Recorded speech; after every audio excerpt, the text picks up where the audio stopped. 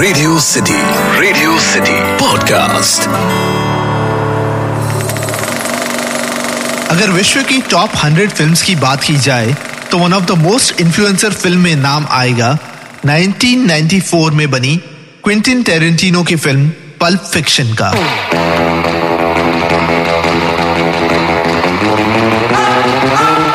Pulp fiction कहानी है दो हिटमैन यानी दो कॉन्ट्रैक्ट किलर्स की, जॉन ट्रेवोल्टा और सैमुअल जैक्सन।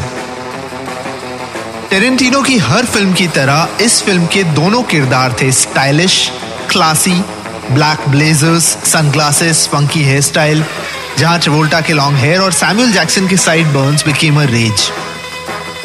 ये दोनों hitman used advanced guns, moved around in classic cars और उनका हर एक्शन सीक्वेंस होता था fast paced, stylish. Quentin Tarantino की इस फिल्म पल्प फिक्शन ने हिटमैन या कॉन्ट्रैक्ट किलर्स का लुक ही बदल दिया।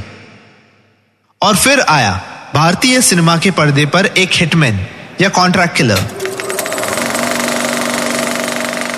जो टारगेट के पास जाता है और उन्हें कहता है, नमस्कार, 1 मिनट। रेडियो सिटी पर मैं हूं कैरेक्टर डाइसेक्टर अतीक।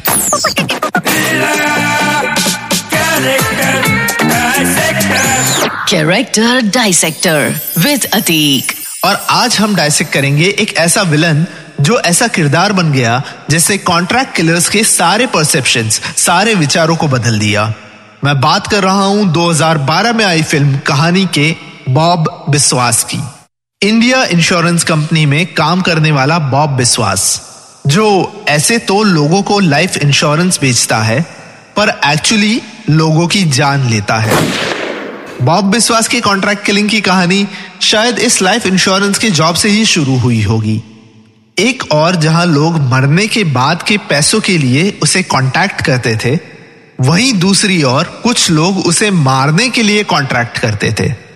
कहीं ना कहीं लाइफ इंश्योरेंस के कंसेप्ट ने उसकी मेंटालिटी पर यह असर तो जरूर किया होगा कि जब इंसान मरने के लिए इतनी तैयारी करता है और लाइफ इंश्योरेंस लेकर मौत को एक्सेप्ट भी करता है तो मारना कोई बुरी बात नहीं है। बॉब बिस्वास किसी भी एंगल से एक कॉन्ट्रैक्ट किलर नहीं था। ना ही वो फिजिकली फिट था, ना ही वो टेक्निकली इतना इक्विप्ड था कि ऐसे खतरनाक कामों को अंजाम दे। There is no psychopathic laughter.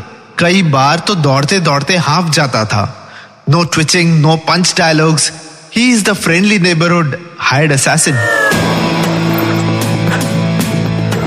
भीड़ में एक आम चेहरा। बॉब बिस्वास ना कद से ना ही दिमाग से एक शातिर किलर था। एमएमएस पर उसे जो फोटो मिलती थी और फोन पर जो एड्रेस दिया जाता था उसे वो खत्म कर देता था विदाउट नोइंग कि वो कौन है, क्या करता है। फिर वो कोई रेप्यूटेड डॉक्टर हो, कोई बूढ़ी औरत हो या फिर प्रेग्नेंट लेडी, उसे बस उसका टारगेट पूरा करना था। बट हाँ, उसका तरीका बड़ा ही सिंपल होता था। नॉक करना या बेल बजाना, स्माइल करना, विक्टिम का नाम पूछना, नमस्कार करना, अपना नाम बताना, 1 मिनट कहना, गन से शूट करना और फिर रेस्ट इन पीस का जेस्चर करना। एक किलर होने के नाते ना तो बॉब के पास ऐसा कोई कॉस्ट्यूम था, ना ही कोई डायलॉग था, तो सिर्फ एक डरावनी सी स्माइल। शायद इस स्माइल के पीछे कोई पास्ट हो जिसने बॉब बिस्वास को ये बना दिया। शायद कोई हादसा या शायद यह शहर कोलकाता ने ही ऐसा कोई घाव दिया हो जिसने बॉब बिस्वास को अंदर से इतना कठोर बना दिया। तो कौन था ये बॉब बिस्वास? ऐसा क्यों था Bob Biswas?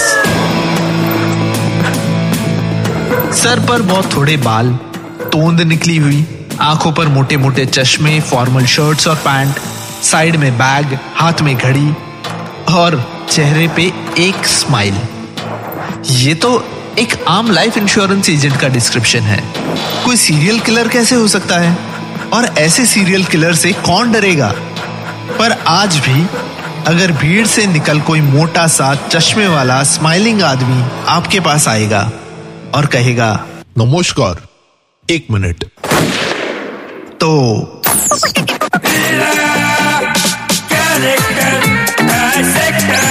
Character Dissector with Ateek. Radio City podcast. ये कैरेक्टर डायसेक्टर विद अतीक का पॉडकास्ट आपको पसंद आया?